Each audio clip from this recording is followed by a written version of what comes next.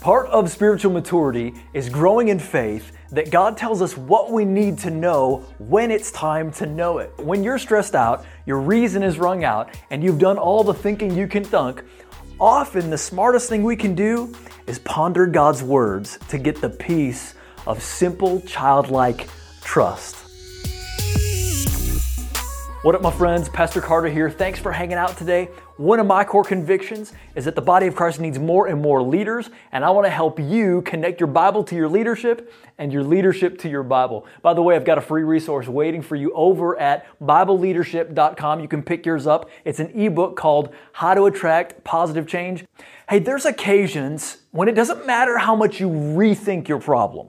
You can roll it over in your mind again and again, and you're still not going to get any clearer. In fact, it doesn't progress us in some way, merely reviewing the problem over and over again. Rather, it can make us more confused, more emotionally depleted, and more stressed out.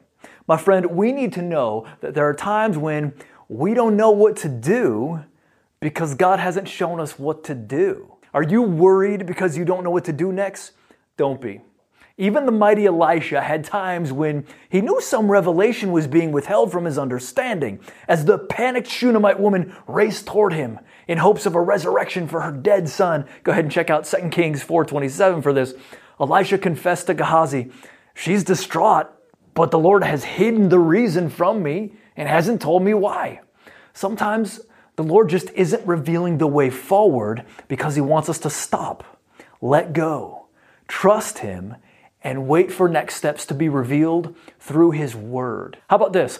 Get your mind off yourself and onto God's Word. Psalm 119:59 says, "I pondered the direction of my life, and I turned to follow your laws." The psalmist tried to figure out his life. Where's it all going? How's it all going to work out? Nothing was coming. Then he wisely gave up and went back to what he knew would lead him when it didn't seem like God was saying anything, God's Word. There is a relational, fatherly dynamic involved in being taught by God. Consequently, according to Romans 12:2, a significant agenda for the Spirit of God is to train us to think and breathe and live His Word. God isn't trying to create automatons, but sons and daughters who are being conformed to do and think like Him, even when He doesn't directly tell them what to do. And that comes through pondering His Word, not just our lives, and praying and practicing that Word into our hearts. Of course, God could just tell us every bit of direction we would ever need in one massive download. But let's be real. That would probably puff us up with knowledge. Go ahead and check out 1 Corinthians 8:1 for what that does. Rather than train our hearts in loving, devoted affection and obedience. So, let's keep asking, like Matthew 7:7 says. And let's keep asking to know and do the fullness of God's will, like Colossians 4:12 says. But while you're asking, wait patiently in your heart, trusting that your good shepherd may want to affect who you are in this season more than what you do.